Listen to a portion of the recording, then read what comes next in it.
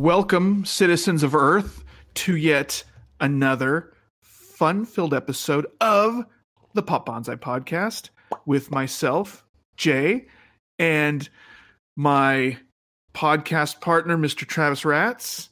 We are here once again to bring you a pop culture odyssey to just mentally chew on, if you will.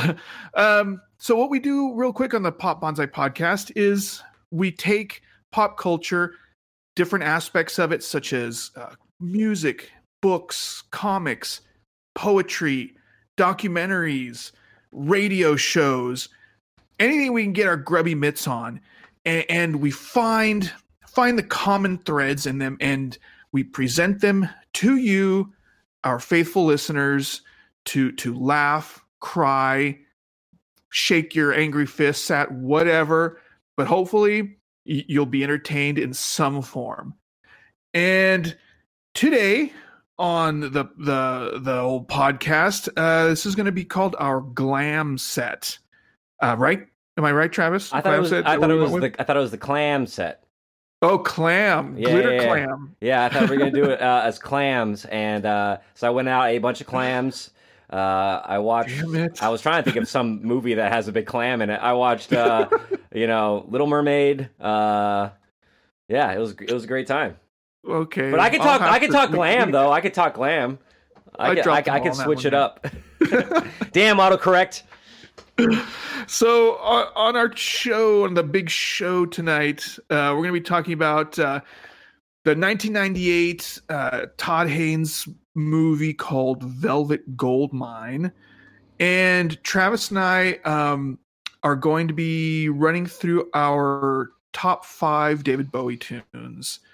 From 1970 to 1980. Very important distinction, because I had a lot of favorites that I couldn't put on this list because we're limiting it to his glam phase. Yeah, the early stuff to the glam, and we had to cap it. It would have just it's so vast. I wouldn't even know where. Yeah, I don't know if I could make a legit argument for like these are 5, because once we get to the 90s, there's so much of that catalog I just haven't got a chance to explore yet. Oh yeah, definitely. Especially like some of the like really new, like Black Star and stuff. It's like I maybe heard once. I haven't absorbed it yet. Yeah, and that's a great album too. That's the last one that was highly acclaimed.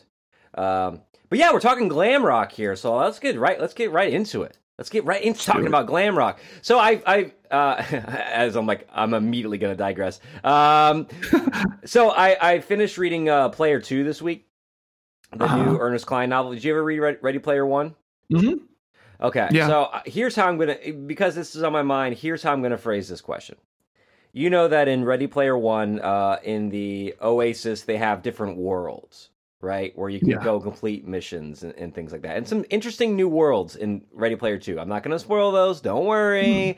But there are some interesting new worlds. One in particular I think you would really dig, where they have to spend a lot of time on. But so you go to these worlds, and then these worlds are kind of theme-based, and then they have a bunch of missions surrounding it. In order to be successful at these missions, you have to know a lot about whatever it is, right? So if it's a John Hughes world, then you have to know a lot about John Hughes and his movies to be successful in these missions. So, Jay, if in the Oasis there was a glam rock world, how successful do you think you would be at the missions on that world? I wouldn't be very successful, man. I like a lot of the surface stuff, like Roxy Music and New York Dolls and T-Rex and Bowie, but I haven't dived deep into glam rock very much. Not like punk, Right.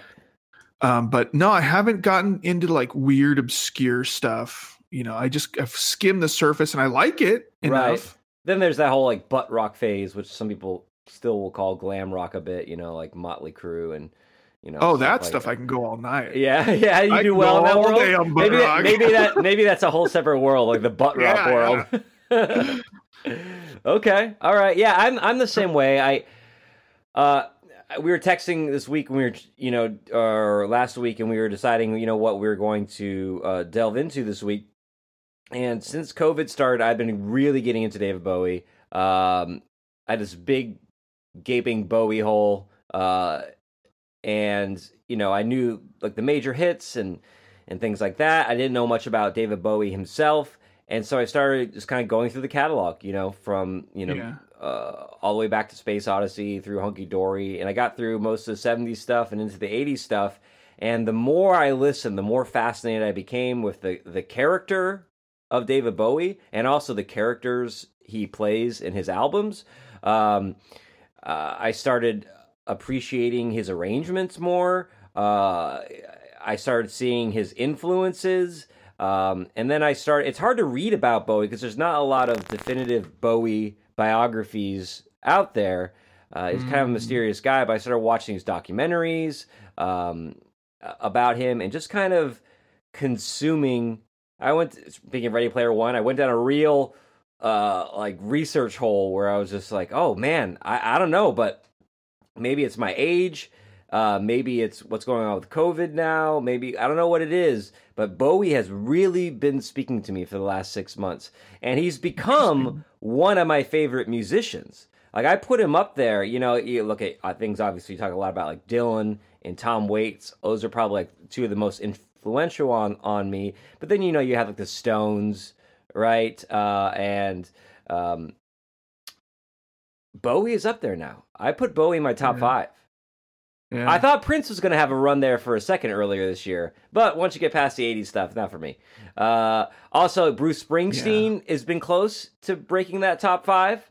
And maybe like a number 5, number 6, but Bowie's in there, and Bowie could be. I had this conversation the other day, and I said, maybe it's just now I'm really into Bowie. I'll have to let it settle, but Bowie could be like number 3 for me. He could be higher than the Stones. It might go Tom Waits, Dylan. Easy. You better think Bowie. that one through. I know. You better settle down. I like to say things on a podcast that I can then yell at myself years later when I listen back to it. Just make wild exclamations like, Bowie is my 3rd favorite musician of all time. It's never going to change. And I will fight anyone. Anyone who thinks otherwise is just wrong. Mm-hmm. But, I very, very much respect David Bowie. And I like a lot of his songs. And the songs that this is going to sound really weird, but the songs that I really, really like.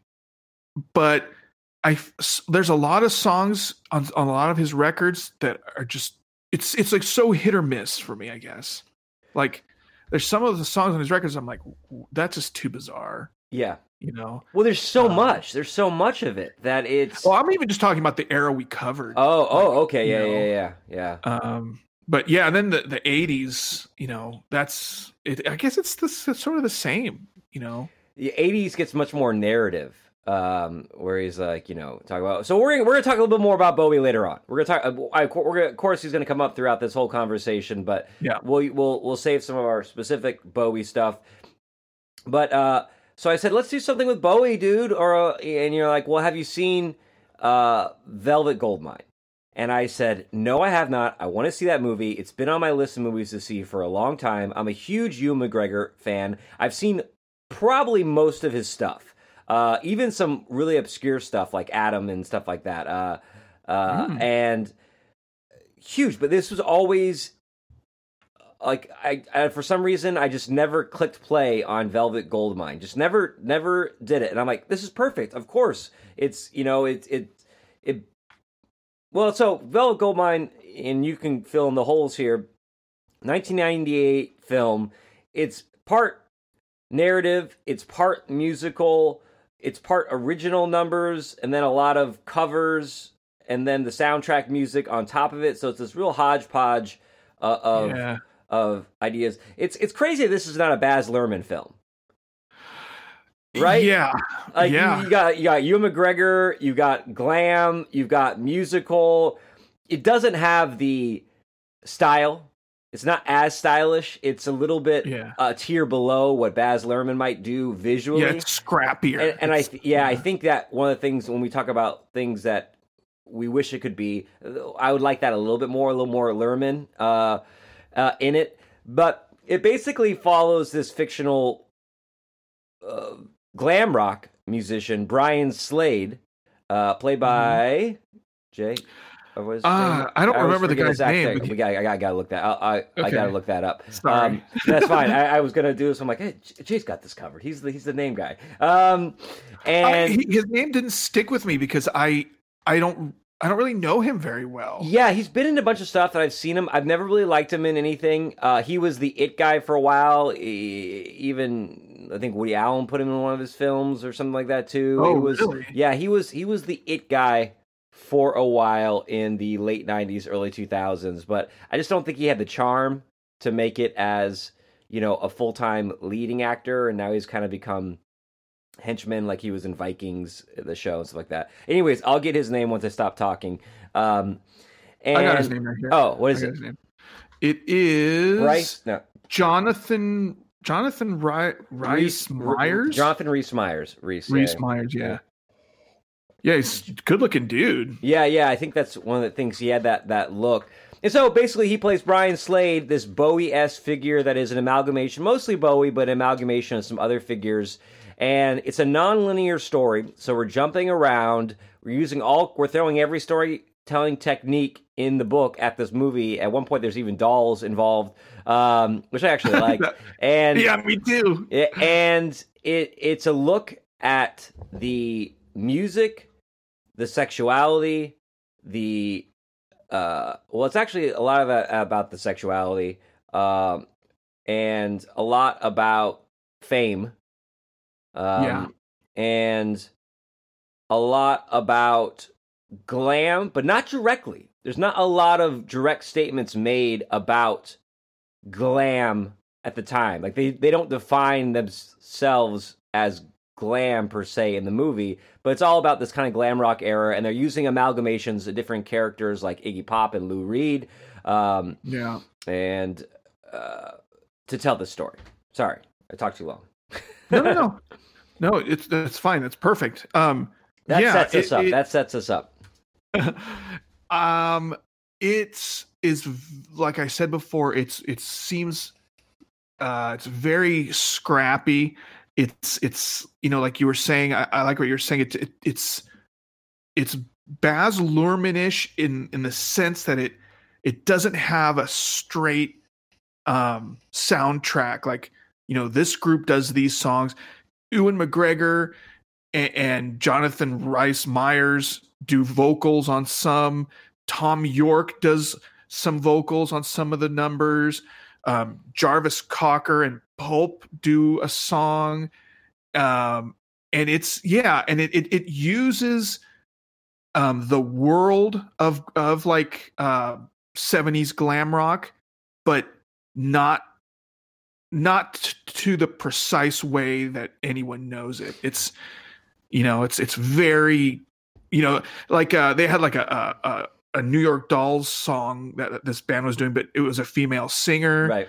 And stuff like that. It's which actually T-Rex song in there. Yeah, but I actually really liked that. I want to get your opinion about that too, but I am not a huge fan of biopics because they end up just either they overdo it and it's just cheesy, like Val Kilmer in The Doors, or even like Gary Oldman and Sid Nancy. They can never get it quite right because if Bowie or whoever are these icons they make, Elton John, John Lennon, whoever, they can never get the personalities right because it's impossible. These guys are like these larger than life icons, and very seldom can these actors portray them because all I see are all the flaws. I'm just like, that's ridiculous. That's so stupid. That's so cheesy. It makes you just want to go out and like just listen to the actual albums or something. Right. But when you do it like this, there's no expectations. You know, I wasn't sitting there saying, "Oh, come on, Ewan McGregor's doing such a crappy Iggy Pop," you know, because it's not Iggy Pop. That's Kurt Wilde. Yeah. You know, and this guy, he's not doing Bowie any justice, but it's not Bowie. It's Brian Slade. You know what I mean? Yeah. What did you think about that? Well, I'll tell you. So my first thing is I view biopics a little bit differently. I tend to enjoy biopics when they're done well.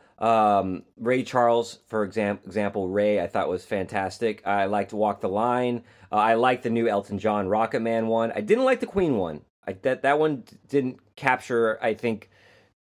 The thing I like about a biopic is you're right. You look at the flaws, and that is a downside. But they also make me want to go back in and discover that artist again. That's how I took a deeper dive into Johnny Cash after that movie. I took a deeper dive into Ray after that movie. And because you get to put visuals to oftentimes older music, and the visuals, the aesthetic of the visuals tends to be a little bit more modern and stylish in these biopics. So the visual kind of, for me, becomes a bridge between what can seem like dated music and maybe a reason why I haven't checked it out into like, oh, the visuals give it a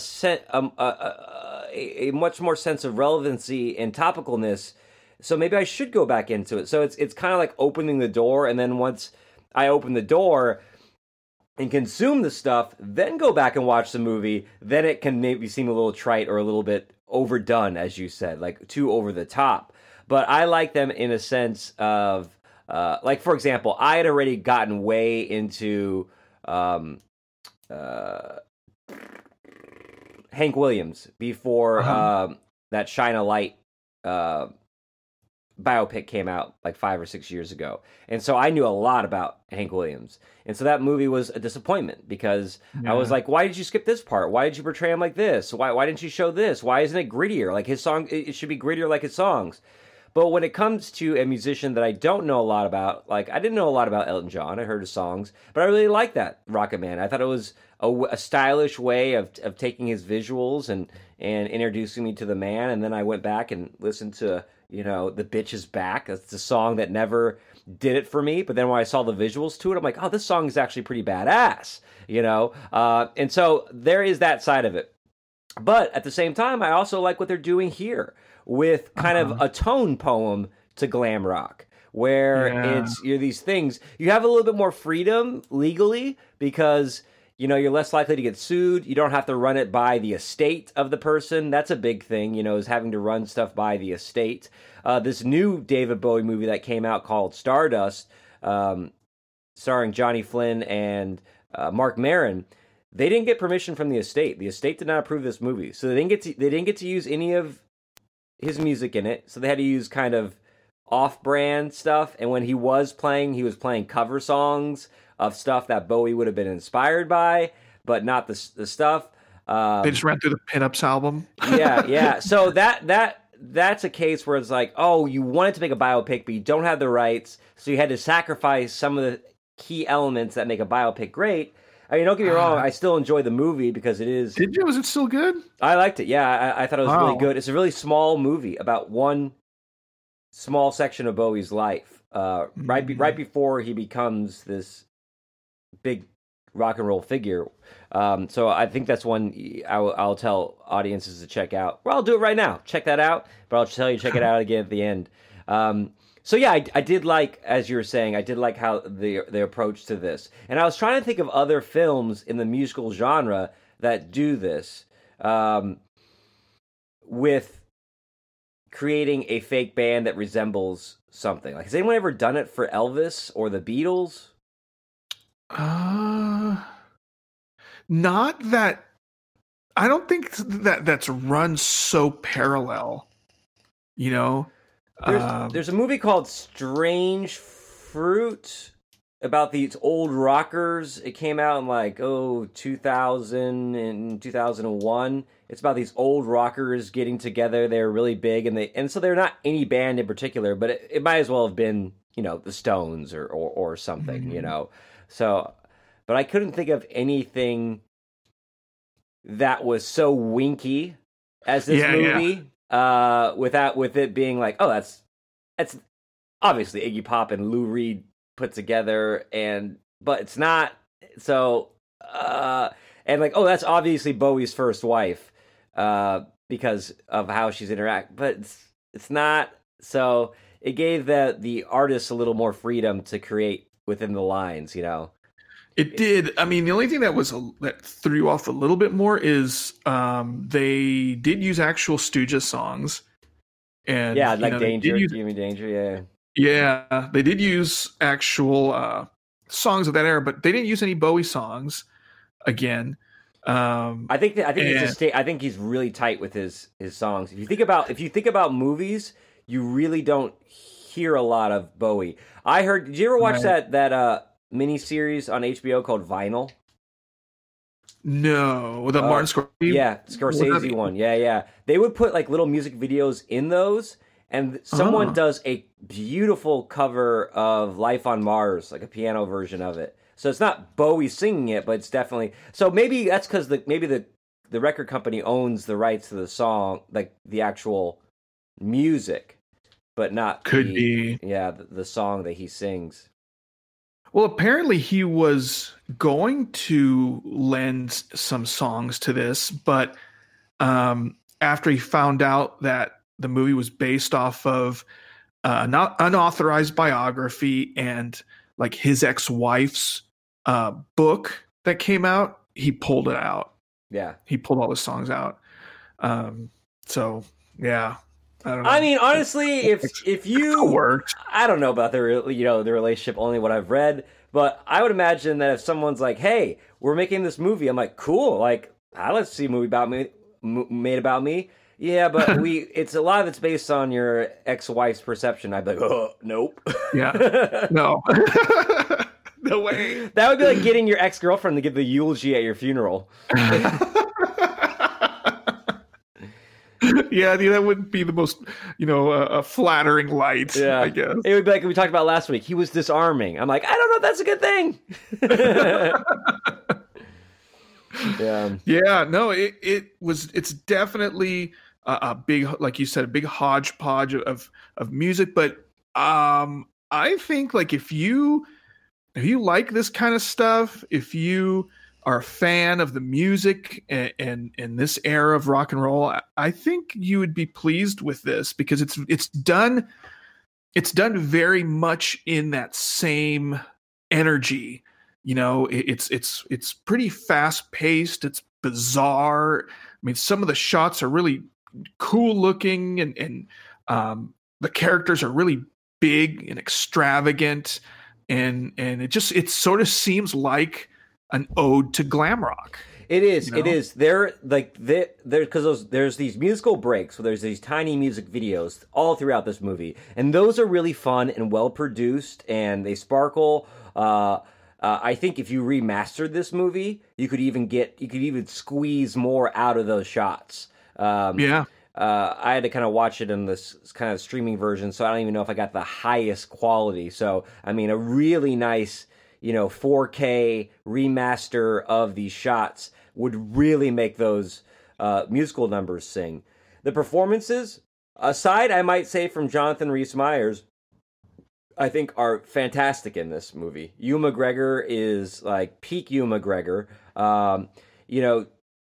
It's so weird. Like you see Trainspotting, Iggy Pop is like all over that, and then he gets to play Iggy Pop, and you're like, oh, you're a big Iggy Pop fan, aren't you, buddy?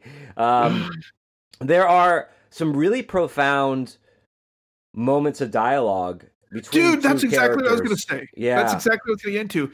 Yeah, you're watching this. I don't mean to cut you off real quick. I'll let you get back to your thought. But yes, you're sitting there watching this movie, and it just came off of this really absurd scene, and suddenly the character drops this really profound little nuggets. Mm-hmm. You're like, wait, what? Yeah. Like, wow, that makes a lot of sense. Let's talk about some of those then. I think a mouthpiece for a lot of the glam era attitude came from Eddie Izzard's character, who plays like their manager. He gets to be the mouthpiece for the scene, like the music, like what are they trying to do with the artists they're putting out there and encouraging to be weird and wild. And he said, I'm going to butcher this, but he talks about, like the universe puts these strange people into the universe to be strange. Right? And to give us good art. And I guess total butchering of that line, but he says it in a really profound way about, that whole glam rock scene was about being strange. It was about loosening up those restrictions. Again, they are coming from we'll talk about David Bowie later about his writing style. It reminds me like he just kind of aped Dylan with that magazine cutout, collage phrases and words together. But the theatrics of it, and he talks about, at one point they're talking about, this is at one of the end scenes between Ewan McGregor and Christian Bale's character, and he's talking about, we did this stuff to change the world, and we're the only ones who changed. And then Christian Bale says, is that a bad thing? And then Ewan McGregor says, only if you don't look at the world. And I was like, wow. Right? Because glam rock, that 70s rock, it did change the world. It did change, it really set the table for this kind of weird avant-garde stuff that happened in the 80s, and with synthesizers and butt rock and androgyny. Setting the seeds for making androgyny acceptable and but at the same time, like that, their intention was to, get out there and do something that made noise, to do something that engaged the youth culture in a different way. But it changed them more than it changed the culture, even, at least in this character's mind. And it's like, wow, what a transformation these guys, especially these Bowie-esque characters, Iggy Pop, Lou Reed, yeah, they changed the world, but you're right. They completely became aliens. Lou Reed, Iggy Pop, and David Bowie completely became aliens. They in order to create this music, they had to fully transform themselves into different human beings. And I don't think they were ever able to get out of that. Maybe Iggy a little bit more than Bowie and Lou Reed and some of these other guys, but yeah, you don't think of the toll and the sacrifice that they make. I mean, they gain a lot too, not just money-wise, but just being introspective, creative people. But they had to throw away everything of their past in order to do that. Yeah. One of the things that I thought was really interesting about this is I was watching this interview with the director, Todd Haynes, and he was saying that one of the things that he really likes about glam rock is that there's so many hypocrisies and so many contradictions in it. And one of the things, so we're talking about these nuggets of truth, and Travis was talking about one of the characters said, so he says, great artists create beautiful things that have none of themselves in it. Mm-hmm. And you're like, that, stuff like that. And one of the other things, I think this is Tony Collette's character that said, what's true about music is true about life. Beauty reveals everything because it expresses nothing. Yeah. And I'm like, what the? Yeah. I didn't do this, but I'm like, did those quotes come from somewhere else? Well, I think I know they stole heavily from Oscar Wilde. So there's a lot of Oscar Wilde quotes peppered in throughout this. So I don't know in particular that one or some of the other ones, but I bet if you look at some of the more profound quotes, they could be direct grabs from Oscar Wilde or a mutation of his words. Because you have this, and one of the things I was going to say as a criticism to this is you have too many ingredients, I think, going on here. I'm okay with the nonlinear storytelling. I'm okay with these vignettes. I'm okay with all these different perspectives that we have to get the story from.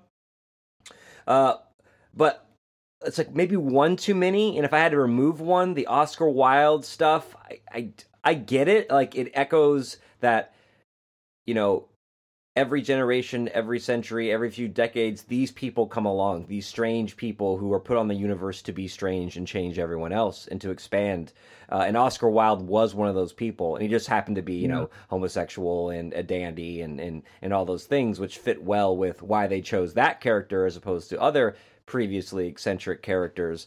But I was like, ooh, that might be one ingredient too many to follow. But it does beg for multiple viewings when you have that many ingredients in there. You could just watch this film as a study of Oscar Wilde as well, and like what that kind of personality is about. It could be a good companion piece if you were reading Oscar Wilde. But you could also know nothing about Oscar Wilde, and nothing's taken away from the movie. Yeah, I mean, you know, I was watching this interview with Christian Bale about this, and he said that when he read the script, one of the things he liked about it, he said it was like a pop song that you really like, but the lyrics just don't make sense to you. And he said that, but every time you hear that song, certain things kind of come to light. Every time you hear it, just a little bit more, you start to understand a little bit to you. It starts to mean a little bit, you know, more to you. I totally think that's really accurate describing this film, because yeah, dude, there's so much going on, and I don't even know if you go in here not knowing who Iggy Pop is or Bowie, or if you're not familiar with any of this, you think like someone could keep it all straight? I don't know. I was thinking about that, because if I watched this in '98 when it did come out, I wouldn't know much about Iggy Pop. I wouldn't know much about Lou Reed. I wouldn't know much about Bowie. I don't even know if I would be able to be like, oh, this is about David Bowie, and I don't think I would have gotten the connection. I knew what glam rock was, you know, and in that sense, but yeah, I don't think I would. I don't think I would have enjoyed it as much, honestly. Not saying that you have to be into that stuff to enjoy this movie. I think it works as its own piece. It seems very dated in '98 in some ways to work as its own piece. It's very of that kind of real like post-indie, the latter half of that kind of '90s indie film movement where they're allowed to take greater chances. This movie was successful. I think they spent $9 million on it and it made over $100 million worldwide. Dang. So that's a huge win for them, and it has, I mean, just what became, you know, huge actors like Christian Bale and Ewan McGregor and these, even Jonathan Rhys-Meyers was probably the most popular one at the time. He kind of disappeared, but yeah, I think you could watch this not knowing about those things. I wouldn't suggest it. I wouldn't recommend it to anyone who wasn't into this stuff or at least knew about it. That would be a little bit hard for them. The original numbers in here are fun, but they're not strong enough to exist solely on their individual created numbers.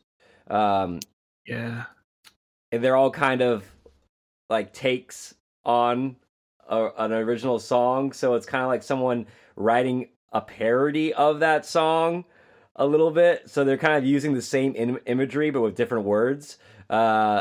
So that was kind of interesting. So, but that's fun if you know kind of what that song is parodying.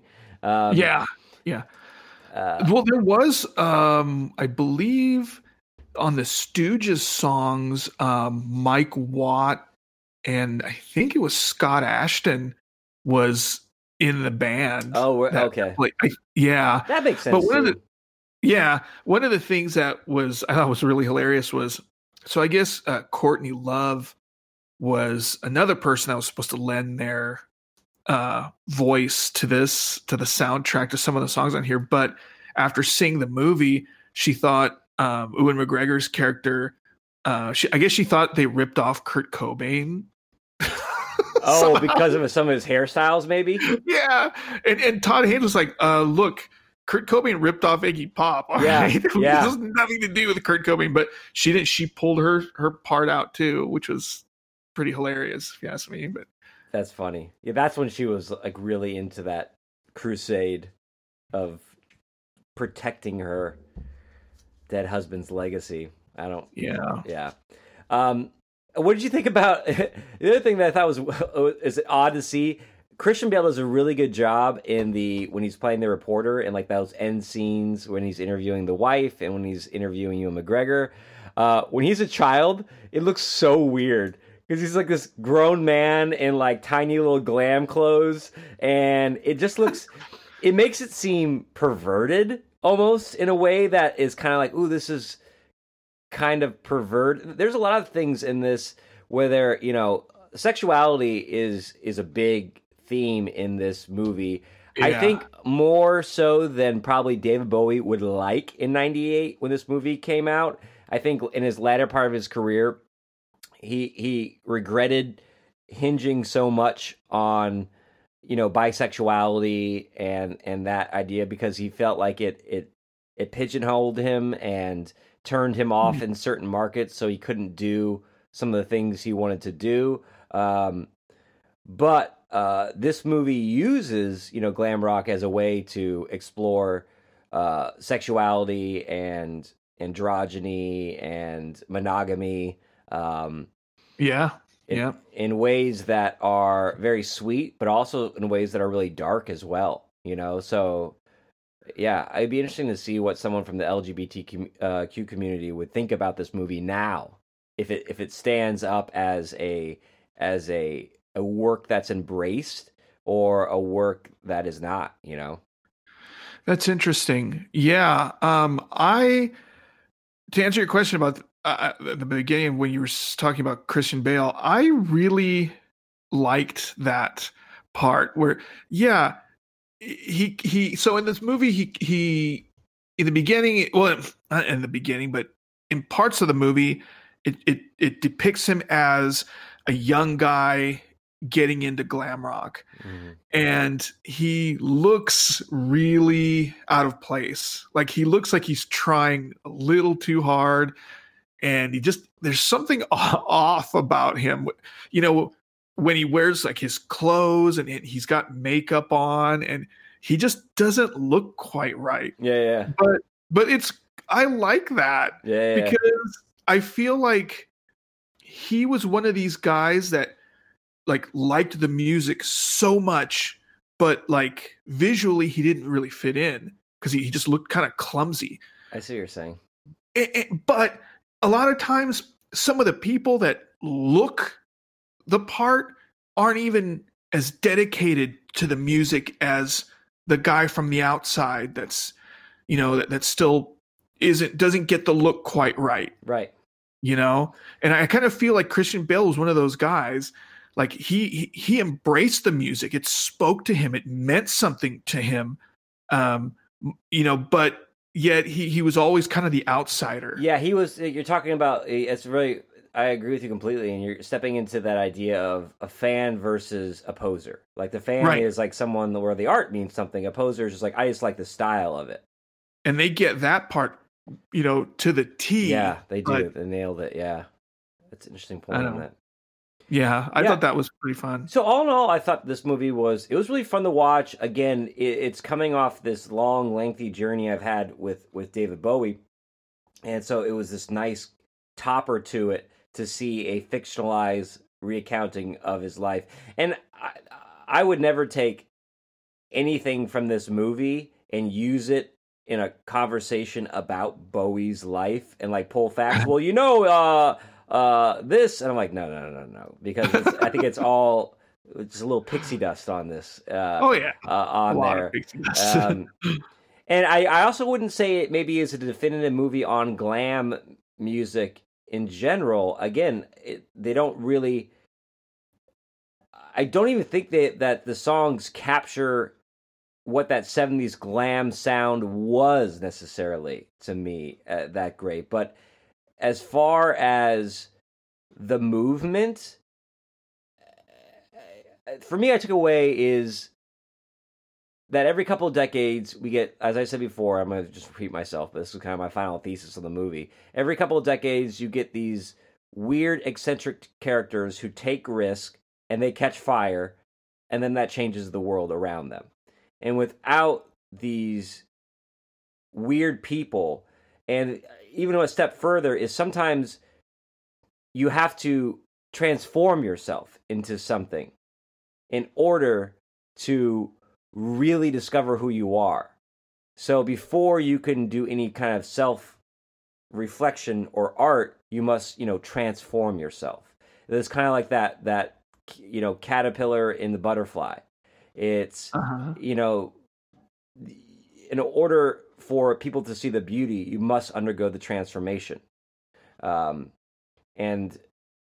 that, I think that movie captures this really well by using 70s glam rock as a backdrop for that theme. So let me ask you this. Who do you see doing that now?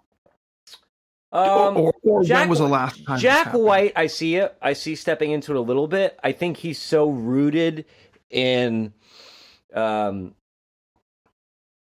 heritage of the music. So oftentimes people like David Bowie, there's like the tracks that we picked, there's a lot of Stone influence on that early 70s stuff.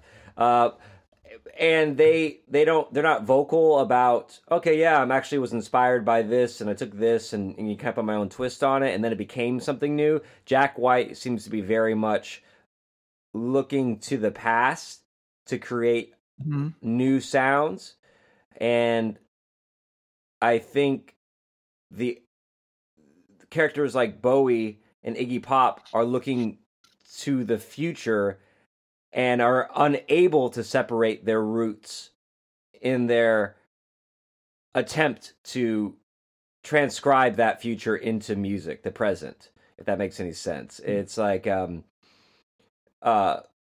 Jack looks back to go ahead, and Bowie looks ahead but can't help being affected by his past. Interesting. On there. Can you think of anyone who's doing something like this? Not, and I hate to say this, but not on a level that's going to really matter. Yeah. I think as far as like popular music, honestly, I think like the last time it probably happened was in the early 2000s with stuff like, and I know the Strokes aren't exactly the most original sounding band. Everybody says, oh, they copied Television, but stuff with like the Strokes and Interpol and the White Stripes and the Yeah Yeahs, like that whole movement, as I see that, I feel those guys made an impact on pop on youth at the time, because I know I was into them.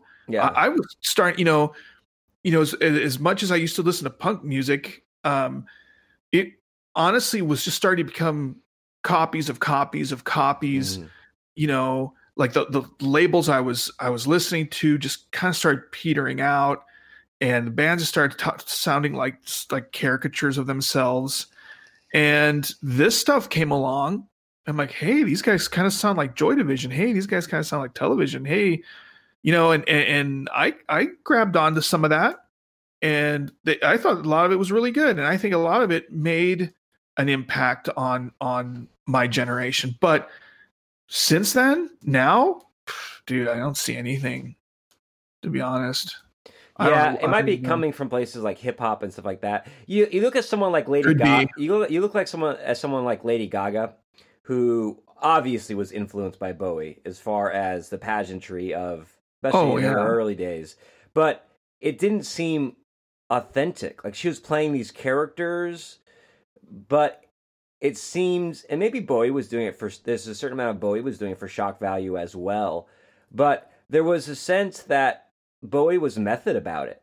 Like when he was Ziggy Stardust, supposedly he was Ziggy Stardust. When he was Halloween Jack, he was Halloween Jack. When he was Aladdin Sane, he was Aladdin Sane.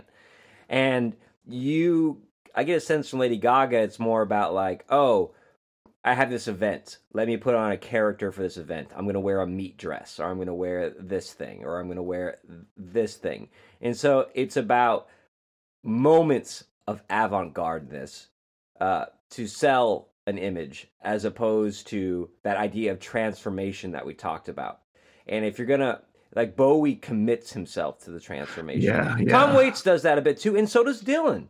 You know, one of the things I've noticed going into Bowie, Bowie kind of tied a lot of things together. And I told you, I almost put Prince was edging his way into like the top 20, but he didn't make it. But when I look at, wow, here are my favorite artists. What do they all have in common? A lot of the top ones is this idea of transformation. Dylan is not Dylan. He's not Bob Zimmerman. He was Woody Guthrie first, and then he became this Dylan figure that is Bob Dylan.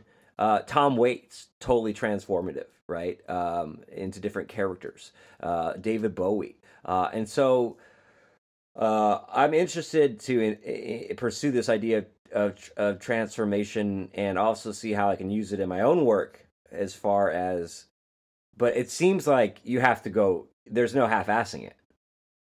Like, you have to live it. Like, Tom Waits lived in a shitty motel room for like 10 years of his life. That was the size of, it was a hotel room there on Hollywood and Vine, type thing. And Bowie was Ziggy Stardust, this weird alien, it'd be interesting to see.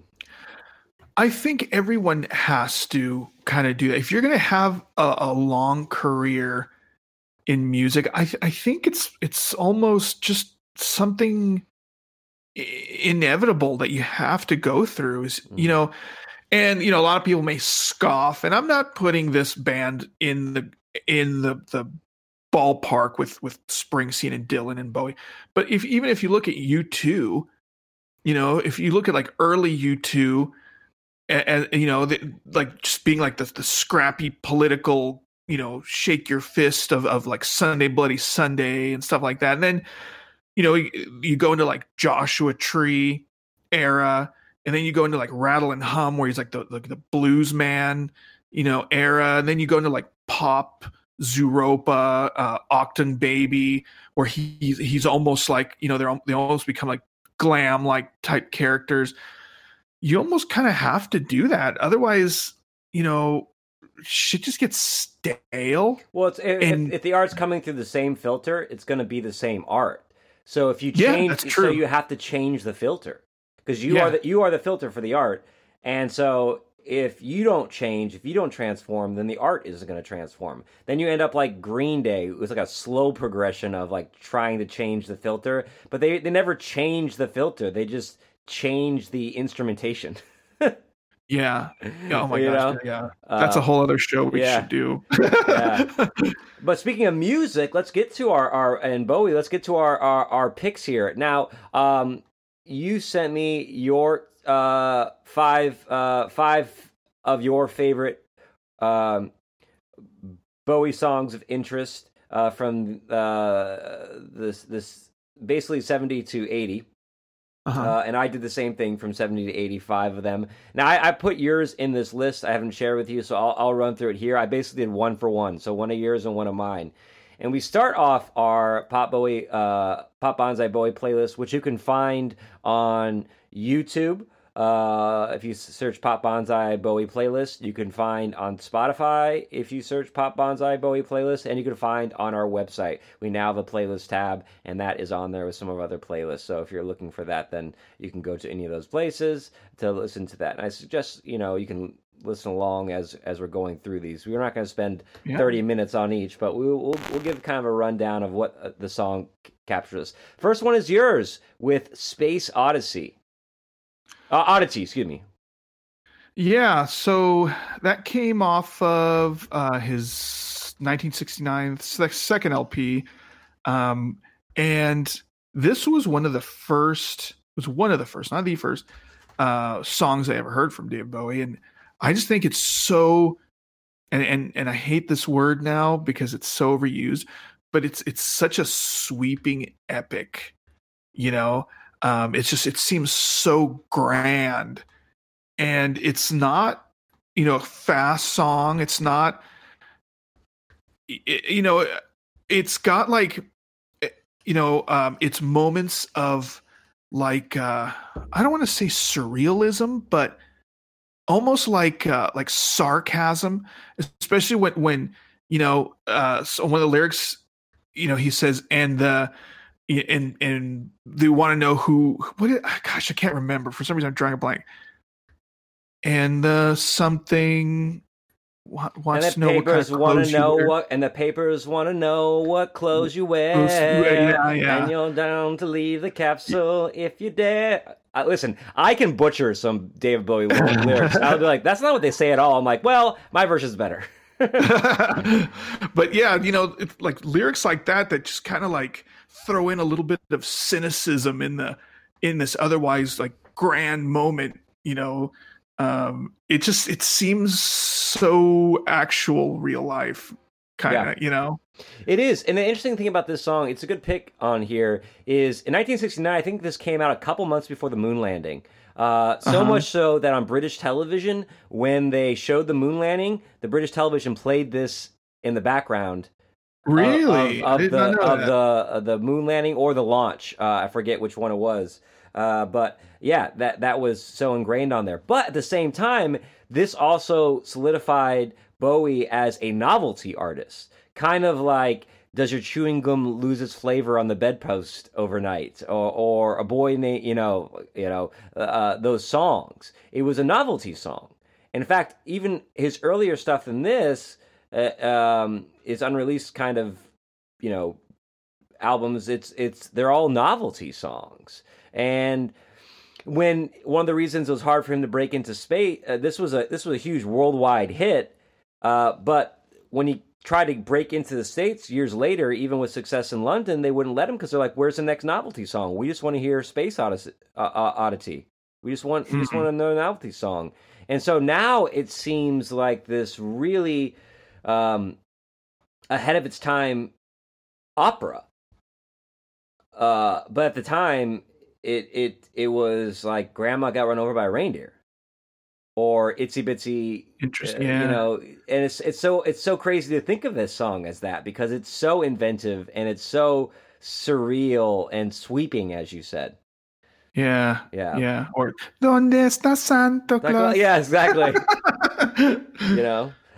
So the next one was my pick. This is Queen Bitch. And I like how you accented it. Yeah, I'm like, you gotta say bitch. That's biatch. And this is, of course, from what year? It's from Hunky Dory, which I believe was 1971. His Hunky Dory album, 1971. Queen Bitch. Again, when you can listen to this song, and it has that rocking vibe to it, which is kind of is a little bit of like rocking Cat Stevens almost, and you can listen to it and just jam out to it. And I'm not really big into songs that use like sexuality as politics so much. I guess it's important that they're out there because a lot of people do struggle with their sexuality and coming to terms with it or exploring it. But when you look at the song, it's obviously about this. I'm up on the 9th floor watching the cruisers below, right? And he sees this transvestite walking down the street, and this transvestite approaches this good-looking guy, and he's watching all this, and he's jealous of this. He's in love with this guy, his looks, and he's looking at the transvestite, and he's like, I can do better than that. Come walking with your bibbity bobbity hat. I can do better than that. And he's stuck in this kind of where he's looking at someone who is being what he wants to be, who has taken that risk that he isn't able to take. So he's kind of like the armchair philosopher who's like, oh, I could do better than that. I could do this. But in terms of his sexuality, he's like, if I really opened up and explored, I could be better than that. I could do trans better than that. And It's a really interesting song when I really stopped and listened to the lyrics of it. And even the title, Queen Bitch. I mean, that's what he's being. He's being a little queen bitch right there. He's like, being real sassy about it. In a Kardashian generation, I feel that this song really hits home with the Kardashian generation of people. It's just like, it's a cool song. Yeah. Yeah, I like that song a lot. You ever seen Zoolander? Parts. Oh, okay. this Zoolander, the way you responded made me think of Owen Wilson's character is telling this long story, and he's like kind of tripping out. It's kind of long and boring, and the story ends, and someone in the crowd's just like, "Great story, cancel." Well, here's the thing.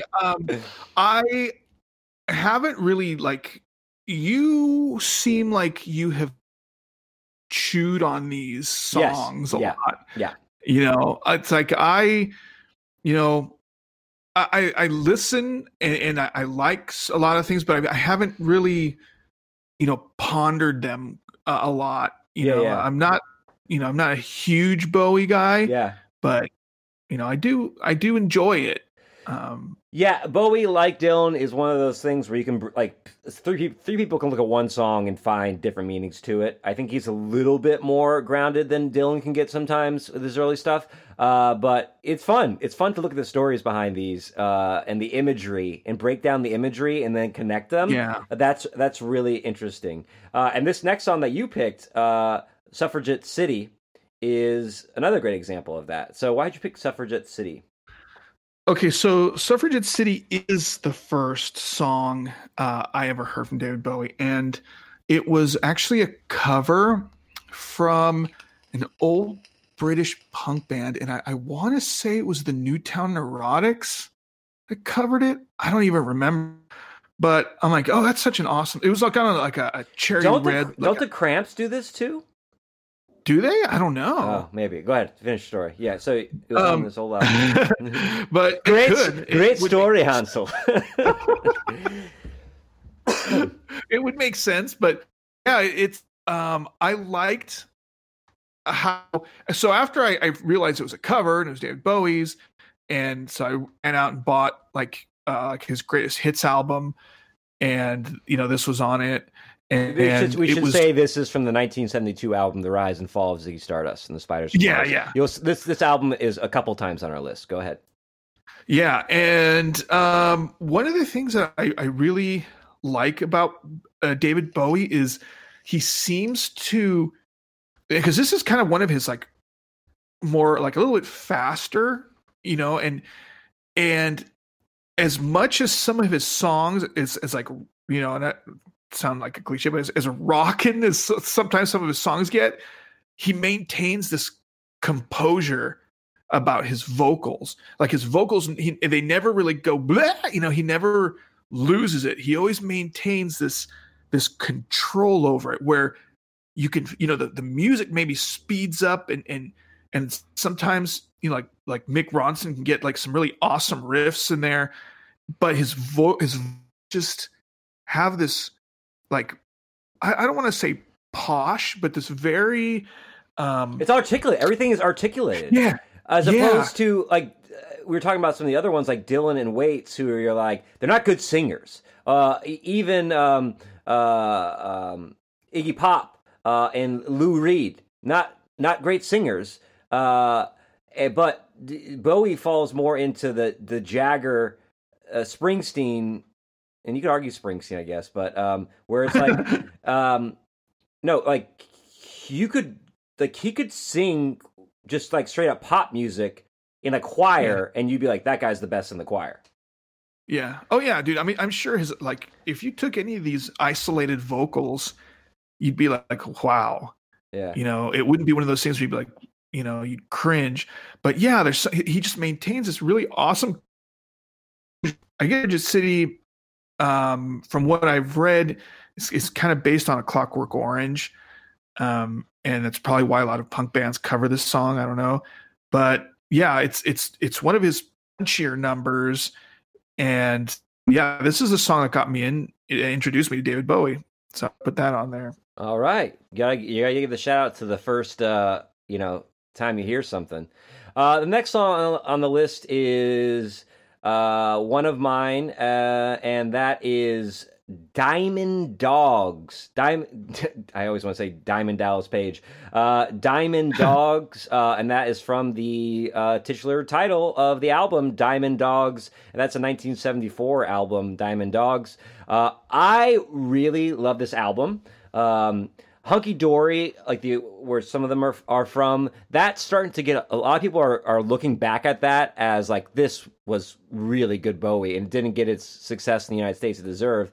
I think Diamond Dogs is going to be one of those albums as well where people look back and there's a couple of songs from Diamond Dogs on our list, and this one here is. If you get a chance, listen to the lyrics of it. But here's what Bowie said about Diamond Dogs. I really love this. And it really changes the way you look at the song. So he says, this is taken from an interview, a 1993 interview. He said, "They've taken over this barren city, this city that was falling apart. Then they've been able to break into windows of jewelers and things. So they've dressed themselves up in furs and diamonds. But they had snaggle teeth, really filthy, kind of like vicious Oliver Twist. It was a take on, what if those guys had gone malicious? If Fagin's gang had gone absolutely apeshit? They were living on the tops of buildings. They were all little Johnny Rottens and Sid Viciouses." And when you listen to the song, again, it is this kind of Clockwork Orange, post-apocalyptic, these British little snaggletooth, Sid Vicious. I love the idea, the Diamond Dogs, because, at that time, the idea of poshness was fur coats and, draping yourself in diamonds. So you have all these little rotten little street urchins in London have broken into these shops and they've, taken the fur coats and draped themselves in diamonds, but they're out doing like Clockwork Orange type shit. And then as you said, like the rockingness of the song, it is very Stonesy. It does feel like a Stone song. And the song itself, the audio starts to dissolve about 2/3 of the way through it. You think it's glitching. And I remember several times I'm like, wait, maybe it's this version or maybe it's my headphones. But the song about 2/3 of the way, it starts to almost tear itself apart. I thought that was really interesting. As a listener, I don't like it. I'm like, no, I want the polished version of it. But as an artistic choice, I can't help but respect it, to make your track actually kind of fall apart on you. Yeah. All right, the next one we have is one of yours, and that is the Jean Genie. Yeah, so that is on the 1973 album Aladdin Sane, which is probably my favorite Bowie album. Good choice. Geez. That's a good choice, yeah. Yeah, I mean, Watch That Man. Drive-In Saturday. Drive-In Saturday. Cracked Actor. Prettiest Star. Let's Spend the Night Together, which you talked about Stones. I don't know if...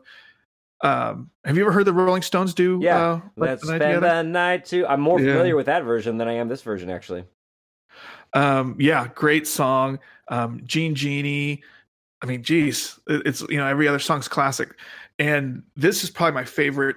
Like I said, my favorite Bowie album, and this is probably my favorite song on here.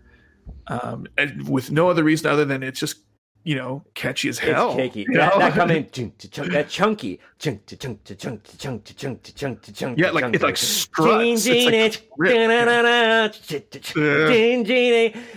A lot of these Bowie, the straight up rock and roll Stones-ass Bowie of the early 70s songs, like Jean Genie and another one you put on here later, or even Diamond Dogs and Suffragette City.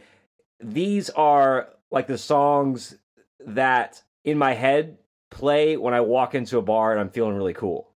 Yeah, exactly. Yeah, it's got a strut. Yeah, it's got a swagger to it. I always think of, like, you could place any song. They do Hurricane by Bob Dylan in Dazed and Confused, but you could easily put any of these rocking Bowie songs when Matthew McConaughey walks into that pool hall scene. They play "This Is the Story of Hurricane," which is so perfect and iconic for that. But I think maybe some of these Bowie songs would even fit even better, like "Jean Genie," like Jean Genie lives on a hill. All right, so the next one is one of mine. Let me get to it. I'm kind of going back and forth here. Oh, Rock and Roll Suicide. I believe that's, again, another one from Spiders from Mars album. I believe, yes, which is a great album. This one gets a lot of play. A lot of people look at this one. A lot of people that know Bowie know a lot of the songs from this one, especially like Moon Age Daydream, which, got rebirthed with, what's that Marvel movie? Guardians of the Galaxy? Yeah, Guardians of the Galaxy. They have that scene built around Moon Age Daydream. But we're not talking about Moon Age Daydream. We're talking about Rock and Roll Suicide, the last track on that album. Very Lou Reed. I think this could have been easily been a Velvet Underground song. I like the imagery in here. It's kind of more like if you had Bowie just doing an acoustic version. It's got some more things in it, but it builds. The whole song, it starts off slow. There's that imagery of like, light a cigarette, put it in your mouth. It's this very, I'm starting off slow, and then by the end, I'm going to be up here. It has a very musical, like Sondheim quality to it, or I guess more, not Sondheim, more like Phantom of the Opera, Jesus Christ Superstar kind of vibe to it. That's operatic. Yeah, it starts off. The sound starts off very much New York Andy Warhol underground, and then it ends on Broadway, like in a theater. And it's almost like the song takes you down the streets. Like, here's CBGBs. We're starting off at CBGBs with our sound, and then we're walking it down the street, and then we're ending the song in Broadway. I thought that's a really kind of a good way to build a song. Oh. That's funny. That's an interesting way of putting that. Yeah, you know what? I think so too. I just came up with that. Let me write that down. He walked the song from CBGBs to Broadway, and no one stopped him. Just kept on walking. No one mugged him. There was no traffic, nothing. It was unheard of. All right, next one. This was hard not to put in my 5. I think if you had 3 months ago, this would have been my number 1 Bowie song. This is one of your picks. Rebel Rebel. Yeah. So also from Diamond Dogs, came out in 1974. So pretty much the same thing as Jean Genie. Yeah.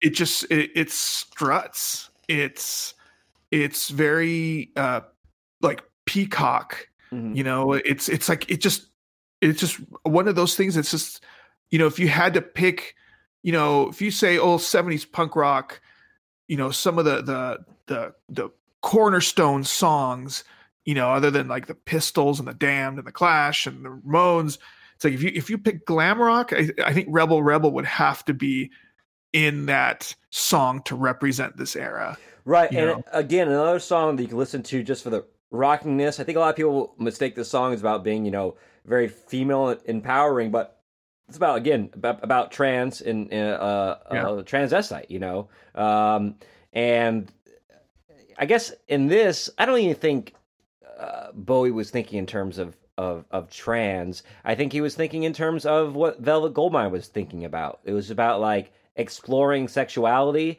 and not being conforming to a gender specific norm. Right, like fluidity. Yeah, fluidity. Yeah, of that. Yeah, exactly. That's a great way of putting that. And so Jean Genie has that. Rebel Rebel, and gosh, I love this song so much. Just that opening. And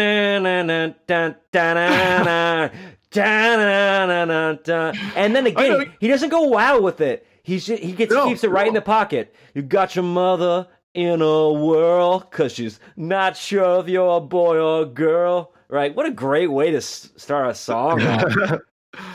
Yeah. Yeah. All right, next one. As we're getting through here, we have three more. Next one is one of mine is "Oh You Pretty Things." Oh, you pretty things. Again, off of Hunky Dory, 1971. "Oh You Pretty Things." You said it earlier when you were talking about his poshness. On even in a rocking song, like David Bowie is very British, and even though his sound on a lot of this early rock and roll stuff is very Elvis blues influenced, that kind of harmonica based rock, he has these moments where you just can't help but being British. And also with "Oh You Pretty Things," you start to see him bring in a lot more layers than some of just the rocking songs. There's a couple more things happening as far as instrumentation in this song, and it reminds me of you pretty things is like it has this kind of the romantics type quality to it. You think of these like young dandies, and again, another song about youth. A lot of our songs we're looking at speak so much to youth and being young and exploring and the beginnings of a transformation. These are all songs about people transforming and society is kind of shaking a finger at them, and this one is very generational. It's like the current generation is looking at the young generation and being like, "Oh, you guys, what do you know?" And then with the caveat that this crazy generation will then be the next generation who's looking at their generation and saying, "Oh, you don't know," type thing. All right, the next one we have on our playlist is your last song of your five is "Sorrow." Yeah, and so that comes off of the 1973 LP Pinups, which is all covers. And so this is actually not an original Bowie song. It was done by a band called the McCoys, who I believe were from Indiana. And this was from their LP called Hang On Sloopy, that they put out in 1965, which the McCoys are, in my opinion, a really, really underrated band. Like if you like stuff like it was like kind of like the beginning of like Bubblegum, like Lovin' Spoonful type kind of stuff. Mm-hmm. And Sorrow, their version is awesome too, but Bowie puts his signature voice in it, and it just, oh my gosh, man, that song is like it'll like just teleport you somewhere else. Yeah. And again, like we talked about, his voice, that signature voice of his, that composed, proper, almost stern at times. Yeah, that's almost otherworldly. Yeah. And that might sound cliche to say about David Bowie, but it is. You can hear a song and it's him. Yeah. Because that voice is so unmistakable. The Flight of the Conchords does a really good job of parodying it in that episode where Bowie was like, "I should have put that in there. I'm 1977 David Bowie. I'm Halloween Jack. Should have worked that in. Bowie's in space. Bowie. We might have to stop. Go watch that. Come back. Add it to this podcast. Bring it in. We got to bring it in here somehow. Yeah. But yeah, that song is just killer to me. It's one of my, it's probably one of my favorite, one of his ballads. It reminds me of 5 Years a little bit, in the sense of how deep and like his voice just conveys that internal controlled suffering that he does so well. It's not an outward wail, it's a composed ballad of grief or sadness, struggle, sorrow, if you will. Yeah, we can put that in there. The last one on the track, and my last one is from Low, the 1977 album by David Bowie. An album that is a good album. I think that will get its day in court. This is called Sound and Vision. Which is Bowie's, dude, I almost put that on my list too. One of Bowie's shorter songs. And again, this one's probably the most different from the ones that we've previously picked on the track, just from its arrangement standpoint. Yeah. I love the bass in this so much. That kind of almost like slappy kind of poppy bass, but it's all muted down. And I also think it really describes Bowie's kind of songwriting process, like Sound and Vision. Blue, blue, electric blue, that's the color in my room. You know, it's this very simple. It reminds me of what Jack White would write right now. Like, when you're in your little room and you're working on something good, you know, this very short song. I don't know what the song is about. I don't know what he was thinking. But to me, it's about looking at tones. Like his, you know, it's not about necessarily telling a story. It's about capturing a feeling, sound and vision, right? Like sound and fury, but sound and vision. It's like, oh, I have these images. Let me put the sound to these images, as opposed to let me tell a story about a girl who falls in love with a boy. It's not that. That's not Bowie. Bowie is, you know, about like, I'm in this mood. What images can I put to this mood? And then what sounds can I put to those images? And when he says that lyric, and like, blue, blue, electric blue, that's the color. And I love how he'll go high, and then he sings backups on his own track, right? Blue, blue, electric blue. And then he gets that's the color in my room. It's very musical. It's very Broadway-esque. It's also very vaudeville. It's like where you're playing multiple parts in your own song. And it's just like to switch from those registers. It's just great song. Yeah, and you know what I find really interesting about this song is it's so melodic, and the vocals don't kick in till about like halfway through the song, and that tells me a couple of things. That I think the way I like to think is he recognizes the instrumentation and how melodic it is. And I feel like he doesn't want to put vocals on that. Mm-hmm. I feel like he wants to let just the music, you know, be brought to you. Mm-hmm. And he comes in with the vocals halfway through, or even more than that. And I feel like that's like he recognizes that, and he puts the music ahead of his own ego. Mm-hmm. To say, you know, I don't know if that makes any sense. No, it does. And I was jogging the other day listening to this, and that was the first time it hit me that the lyrics don't come in till the middle of it. And you don't. That's a good sign when you don't realize that half the track is instrumental. It's not like some Guns N' Roses songs. You're like, dude, we're like a minute into this. Can we get? Because it's the same. It's like the super repetitive chords. Oh, you know, over and over. And over. Yeah. And this like, and it's also one of the ones where he picks up the rhythm. He sings just like he's not singing off the rhythm because it's almost like it begs you to put your own lyrics to it at the beginning, where it's like, and you can like replace any lyrics in there, like noon. Sitting here, grab a beer. Now I'm drinking my beer. You know, like whatever it is.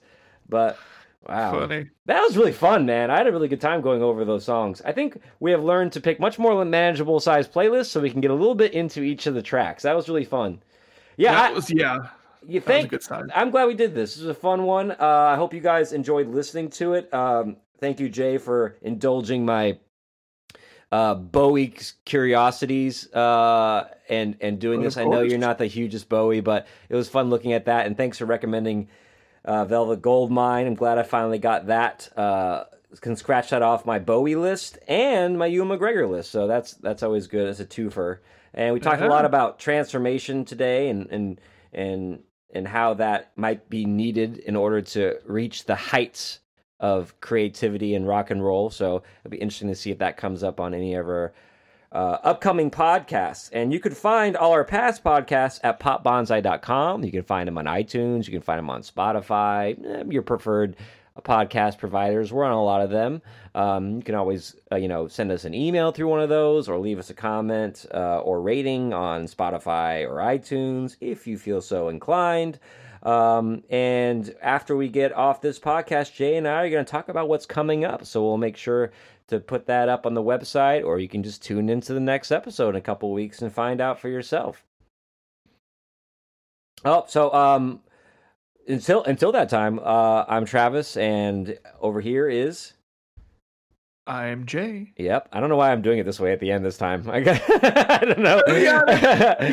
You just take it and go with it. I usually just take it this way. Yeah, you know what? I am just going to take it. I'm taking it, and we're going to ride it into the next wave of the podcast. Nope, that's not it. I'm going to reset it again. And so, ladies and gentlemen, we hope you've enjoyed surfing the waves of David Bowie and had a glamorous rock and roll time with us on the Pop Bonsai podcast. And we will catch you next Pop Wave. Bonsai!